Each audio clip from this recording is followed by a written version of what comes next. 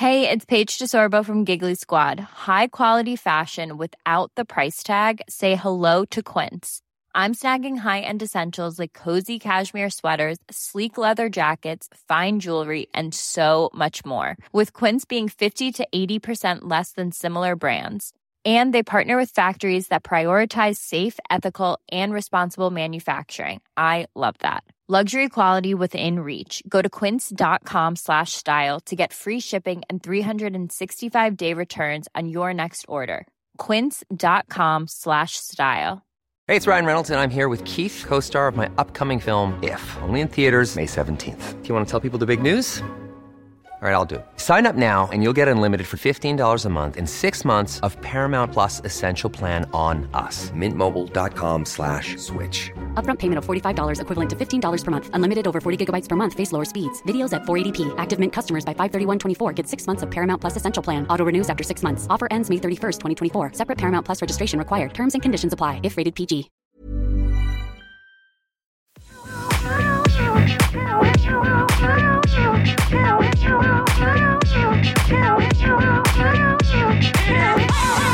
Hello, my money-saving comrades. My name's Graham Clark, and I'm excited to be with you again this week on the Money Stepper Savings Challenge podcast. This is a podcast made by the Money Steppers Savings community for the Money Steppers Savings community. It's designed to help us all achieve the goals that we've set for the 2015 Savings Challenge and make that journey to financial freedom much more friendly and enjoyable. Are you ready? Let's get going.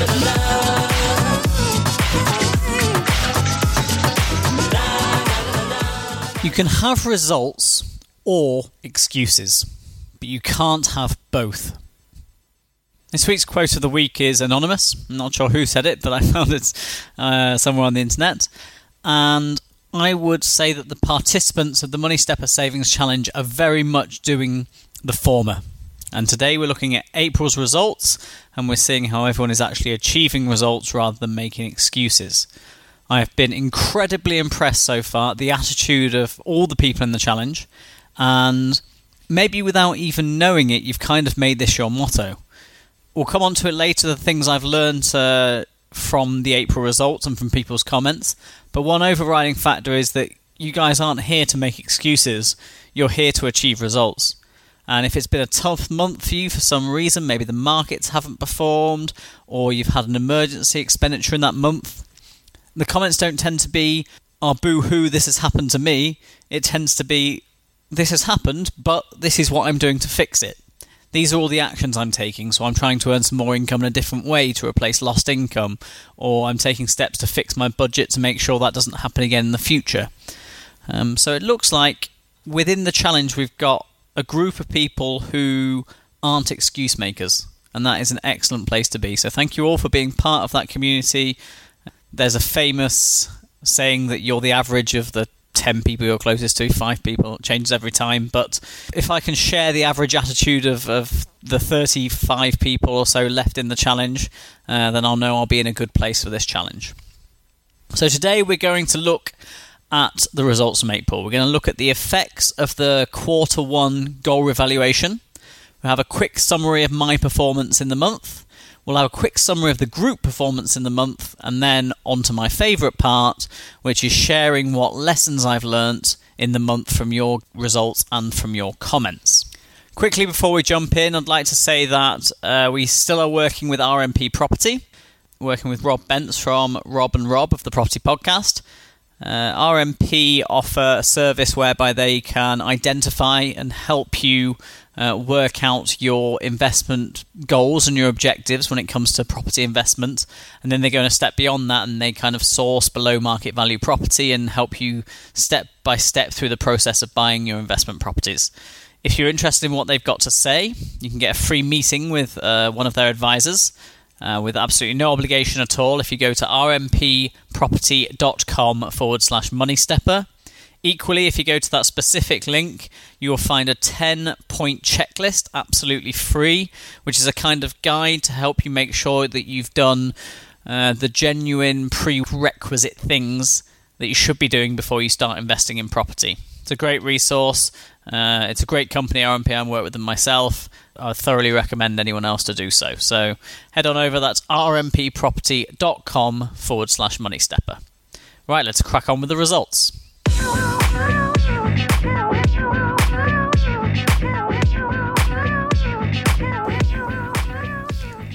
Okay, April's results. You can find all these results in an article which we released last Monday. If you just search for April results on the results section of the Savings Challenge section of the website. But here's a quick summary of them. We've had 14 people who started the challenge who haven't submitted their results in the last 2 or 3 months. I've emailed each of them. I haven't received any responses. So to keep the group as active as possible, we're going to remove those people from the group. So we're left with 34 people actively participating in the challenge. And the people who haven't submitted, they're more than welcome to join again. Just send in your submissions and we'll get you back in the group. You haven't been barred from the pub that is the Money Stepper Savings Challenge, but we try to keep it as active as possible and make it a really useful resource for the people in the challenge. And obviously if we can see every month there's people not submitting, then that's not great. Of the 34 people who did submit, well over half of them are above in both of their goals. They're ahead of where they should be on their pro rata net worth goal, and they're ahead of their savings rate. 20 people out of 34 fall into that category. That leaves 3 people who are above in their net worth goal but slightly behind in their savings rate, 5 people who are behind in their net worth but above in their savings rate, and only 2 people in the challenge who are behind in both. Also, there's 4 people who do usually submit, but this month I didn't receive a submission from them.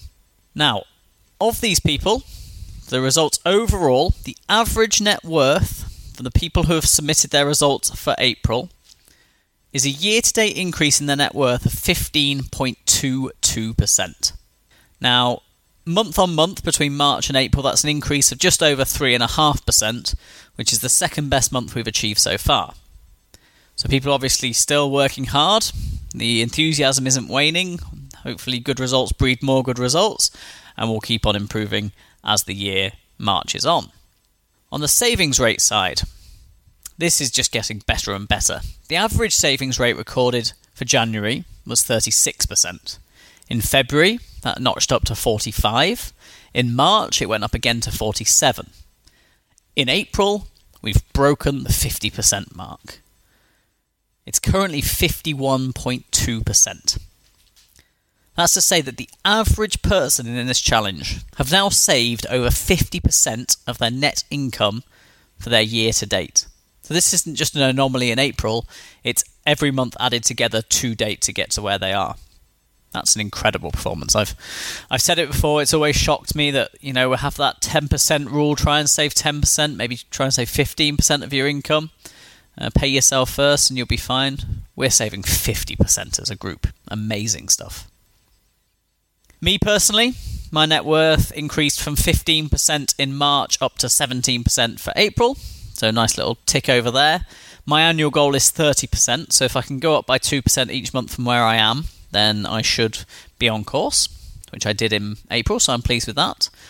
My savings rate inevitably fell. It was up to 57% after I paid myself my year-end dividends from my company at the end of March. I didn't have any dividends, I just had my usual salary at the end of April, which taught me down to 48%.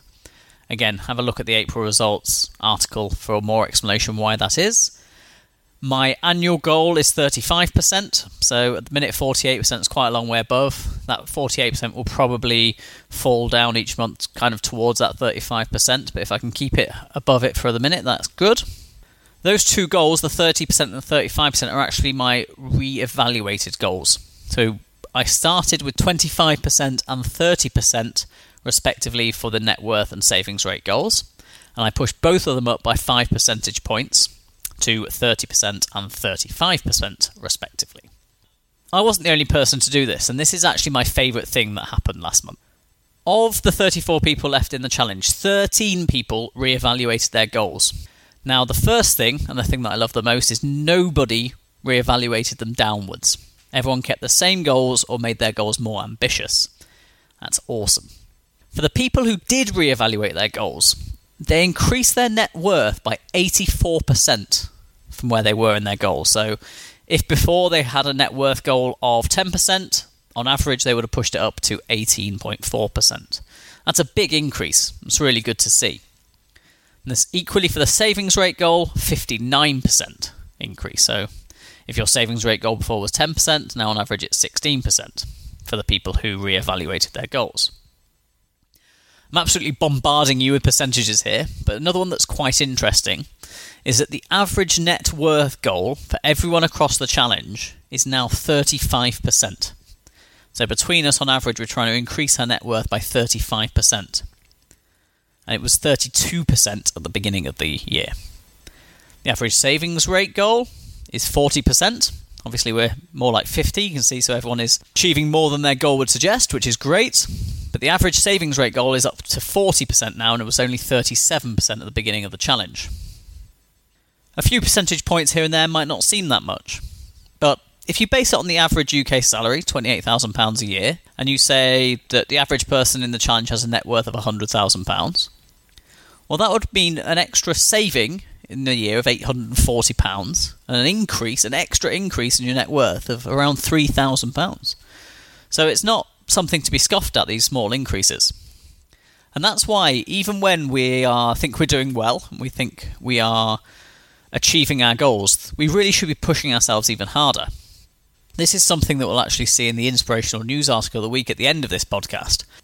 It's a TED video. I'll just talk a bit about it now. It will be a TED video about what to do if you don't want to achieve your dreams. A bit of a negative or double negative in there, but it's basically saying what you should avoid doing if you want to achieve your dreams in the long term. And one of those things is being satisfied when you are doing well, rather than pushing for even more. And that's something which, with this reevaluation of the goals, I've seen a lot of people doing in the month. So far, up to April, I've been blown away. It's absolutely awesome, the progress we're making. But it's only the beginning. We're 4 months in, and we've already achieved so much. But let's just imagine what we can do in these last 8 months.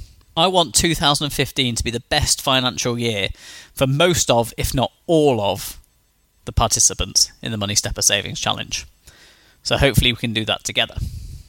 So what have I learned from you in April? Each month I like to share what I've learned because I think it would be useful for you to see what you can learn from other people in the challenge as well, and a way of saying thank you for leaving your comments and for inspiring me to push on with my journey. I will run through a few. We'll start with Kath. Now, she has shown me this month and in previous months how important tracking your net worth and your budget, your savings rate is.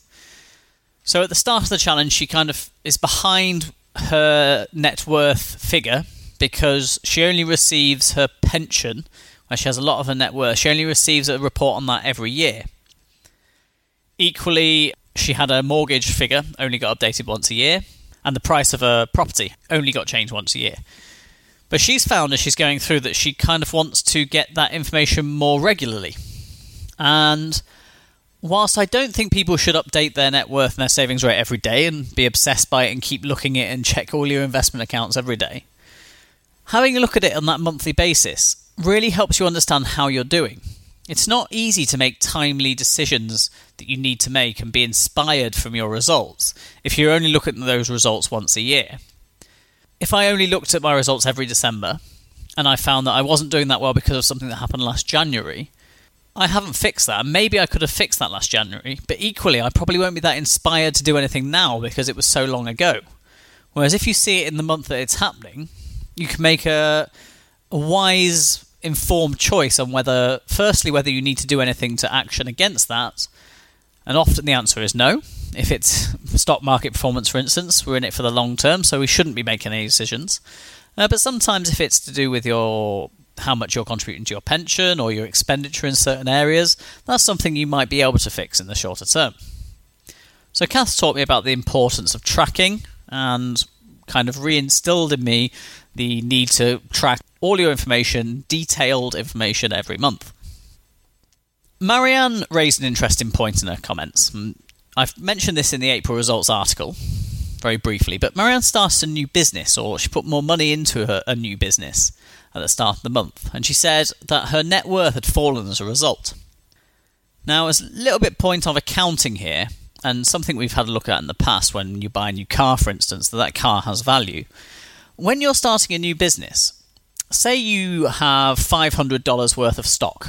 That's what your business is. You've just bought the stock. So you put $500 into it. When you spend that cash, you're putting that cash into a business. Even if it's self-employed and it's actually part of your personal net worth, it's better, I think, to account for it separately. So your first transaction would be that you've put £500 into your business, or $500. So you would reduce your cash by $500, but then you would increase an asset on your net worth for $500. So the company, on a separate aspect, has different accounting. And the company says, well, I've received £500 in cash from the individual, from Marianne.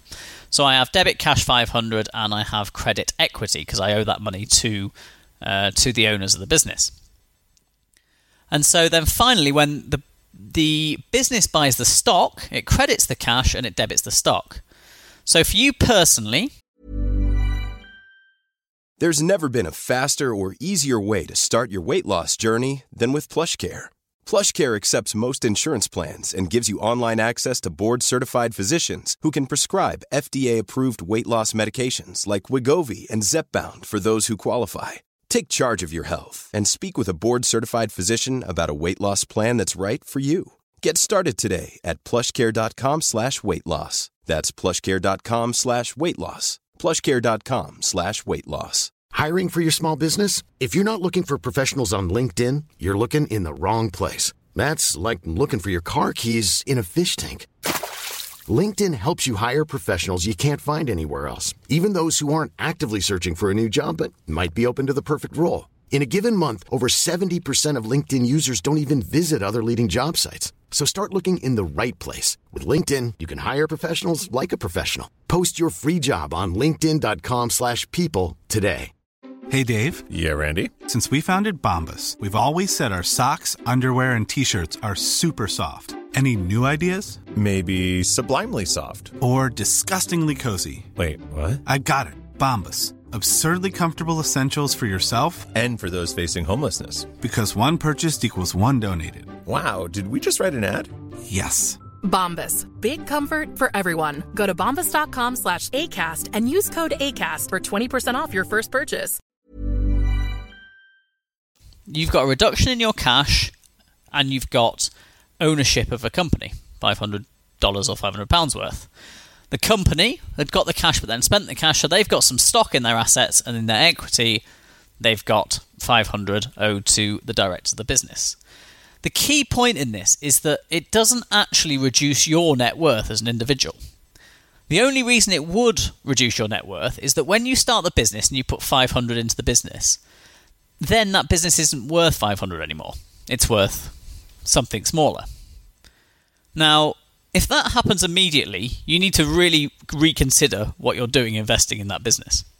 Usually the idea of investing into a small business is that you'll grow that money. So it shouldn't reduce your net worth. It should stay the same with the potential in the future to increase your net worth. For instance, if you bought that stock and that stock was only worth £200 straight away, but you bought it for £500, then don't buy that stock. That's not something that's good to be doing. But if that stock is worth $500 and you think it's actually worth more when you resell it, then you haven't lost any net worth because you own the business owns the stock. So just a careful thing on accounting there, and something to consider on splitting the difference between your personal accounting and any kind of business accounting, and how investments in certain things should never really, the moment they happen, reduce your net worth.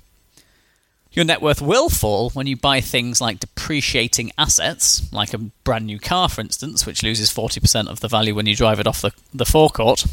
Then that is something where when you do spend the money, you do lose the value straight away. But hopefully when you start a business, it isn't. Nigel, next lesson I've learned, he's taught me about the importance of being prepared.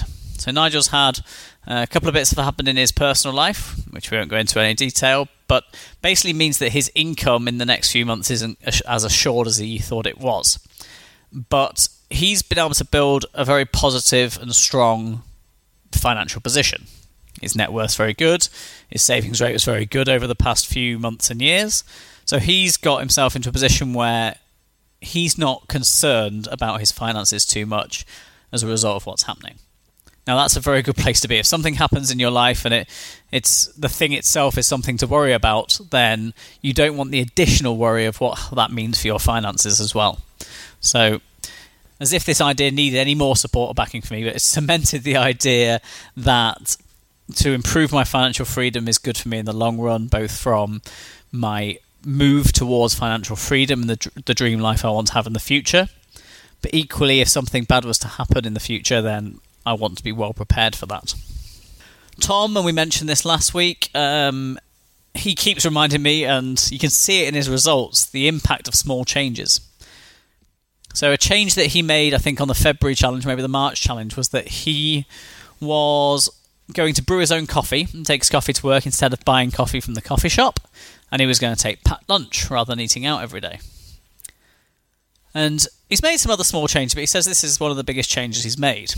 His savings rate over the year so far has gone from being 36% in January year to date, up to 38% in February year to date, up to 39% in March year to date, and his latest results for April put him up to 43%. So if you can make these changes and it can have that impact on your savings rate over time, when you can actually see that happening month on month, it kind of inspires you to carry on making these small changes for a bigger result overall. So thanks for that, Tom. Chad has probably epitomised the most the importance of ambition and kind of personified the most the quote of the week, results not excuses. You can have results or excuses, but not both.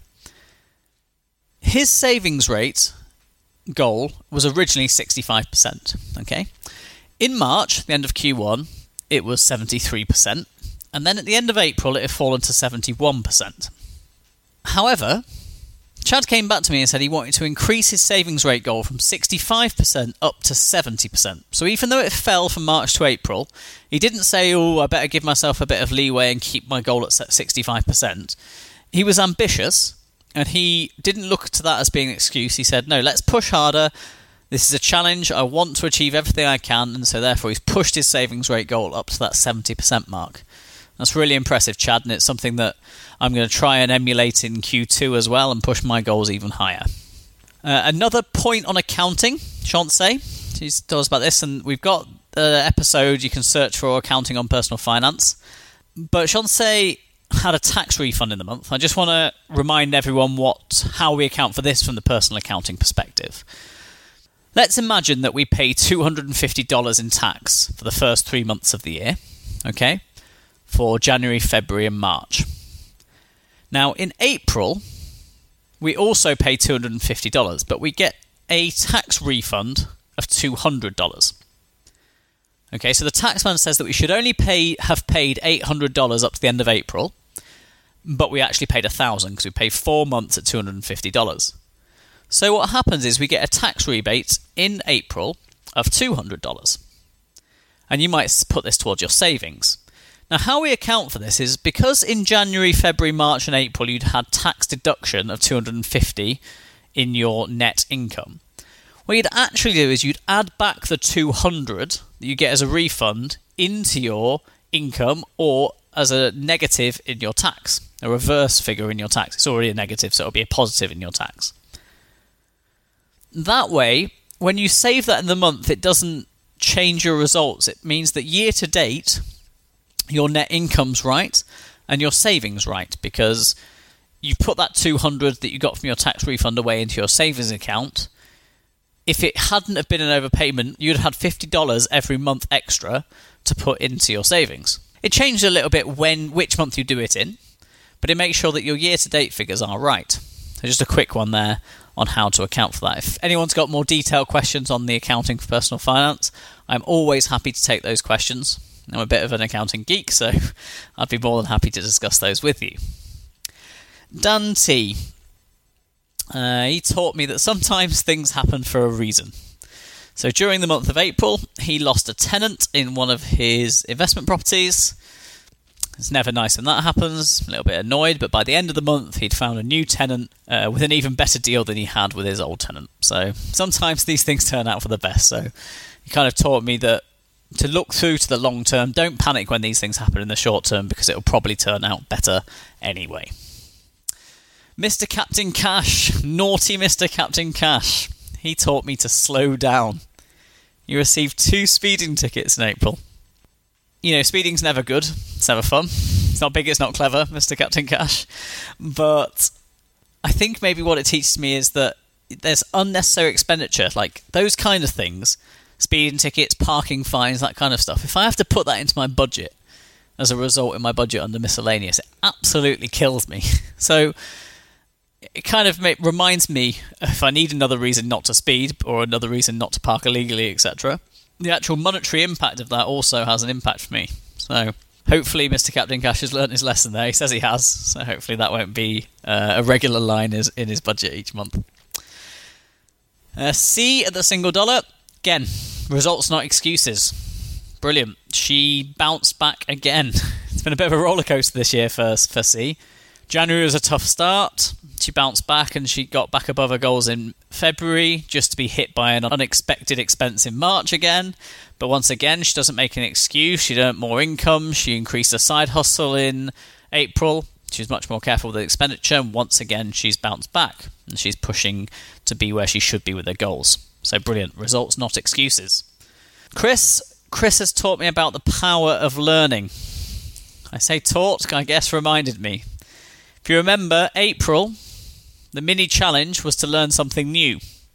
I learned Colmac, the method of typing on a keyboard, which has improved my productivity.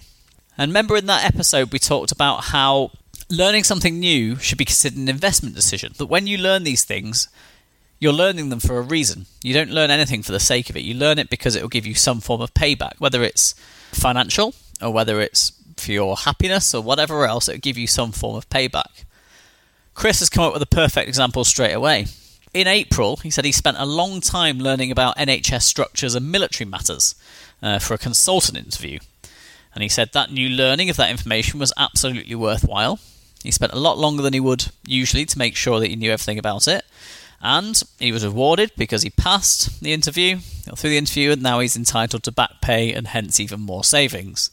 So a perfect direct link between how learning something new can help you increase your income, improve your net worth, get towards where you want to be financially in the long run.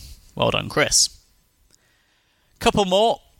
Kylie and Dominic, in fact, both taught me that sometimes you need short-term pain for long-term gain. So investing in things where, despite what we said earlier about investing in business, there actually is a short-term loss in your net worth in the short term. Either because that can't be measured accurately, so it's prudent to take it off, or you can't actually put this into monetary terms. So for instance, Kylie, she moved out of her property into a rented property to be able to sell it and invest into more property in the long term. And so that for her is a short-term impact right now. She has to pay seller's fees and all that kind of thing. But it's for the long-term gain over time. Dominic, he spent money in the month on business coaching. So again, that's quite hard to quantify. It's an expenditure rather than an asset, so it doesn't go into his net worth. It comes off his net worth. It reduces it in the short term, but he's doing it for the long-term gain. So that's kind of inspired me to think about certain areas where I can maybe invest and go through some short-term pain in order to get a long-term improvement. And not be scared of that short-term gain. Often when you're doing this month by month, you are worried about something that will hit your short term because you want to achieve your goals every month. And it's important to be able to overlook that and look beyond that to think about what you're trying to achieve over the long term. And finally, Sean has taught me the power of budgets. I'm a huge advocate of keeping accurate and detailed budgets so you can see exactly what's going on every month. Most people don't have budgets, and so they can't really tell where their expenditure is going right or wrong. A lot of people who do start budgets become a little bit lax with them after a time. They get into the swing of things, they just fill in their figures, and they don't think about evaluating and reviewing their results. Luckily for Sean, he does. And he saw that in the last month, His savings rate was falling, he had a look into his budget why, and the eating out category had slowly been creeping up, to the extent that it then became his third highest expenditure out of all the categories in his budget. So, Sean was able to review that, and now going forward in May, he's built a little 3-step plan to make sure that that reduces in the future. So I hope you've learned something, you've taken some inspiration from other people there in the group. I know I certainly have. The most pertinent of them, most important one of them for me, is the people who have shown in practice the quote of the week, that you can have results or excuses, but you can't have both. I'm going to make sure for the rest of the year that I don't make an excuse. I make actions to change my results. Excuses can never change your results. Actions can. For me, that sums up everything I've learned from these April results. The conclusion's the same as it was for January, the same as it was for February, the same as it was for March. You guys are awesome. You guys are helping me be more awesome. You're helping me achieve what I want to achieve financially, and we're all doing this together. And it's a great community, and I'm really enjoying it, and I hope you are too.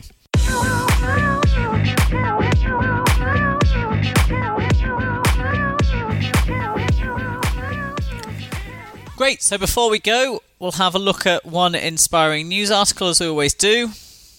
Often it's a good feeling news article. This one is just one to inspire. As we mentioned earlier in the episode, it's a TED video by a lady called Belle Pesque, a Brazilian entrepreneur, and she breaks down 5 easy-to-believe myths that ensure that your dream project will never come to fruition. So these are 5 things that you need to make sure you avoid to achieve your long-term dreams.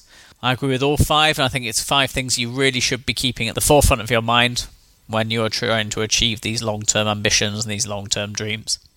I'll embed the video over at the show notes. You can find the show notes at moneystepper.com/April results.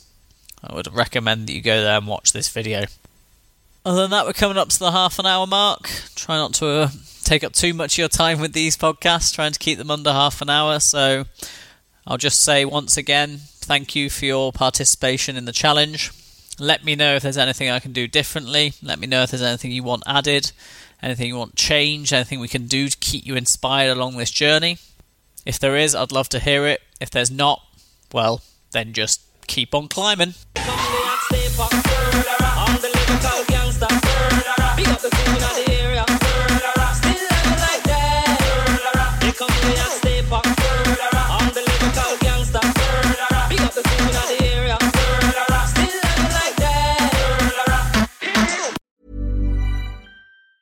Mom deserves the best, and there's no better place to shop for Mother's Day than Whole Foods Market. They're your destination for unbeatable savings, from premium gifts to show-stopping flowers and irresistible desserts. Start by saving 33% with Prime on all body care and candles. Then get a 15-stem bunch of tulips for just $9.99 each with Prime. Round out Mom's menu with festive rosé, irresistible berry chantilly cake, and more special treats. Come celebrate Mother's Day at Whole Foods Market. Mom deserves the best, and there's no better place to shop for Mother's Day than Whole Foods Market. They're your destination for unbeatable savings, from premium gifts to show-stopping flowers and irresistible desserts. Start by saving 33% with Prime on all body care and candles. Then get a 15-stem bunch of tulips for just $9.99 each with Prime. Round out Mom's menu with festive rosé, irresistible berry chantilly cake, and more special treats. Come celebrate Mother's Day at Whole Foods Market.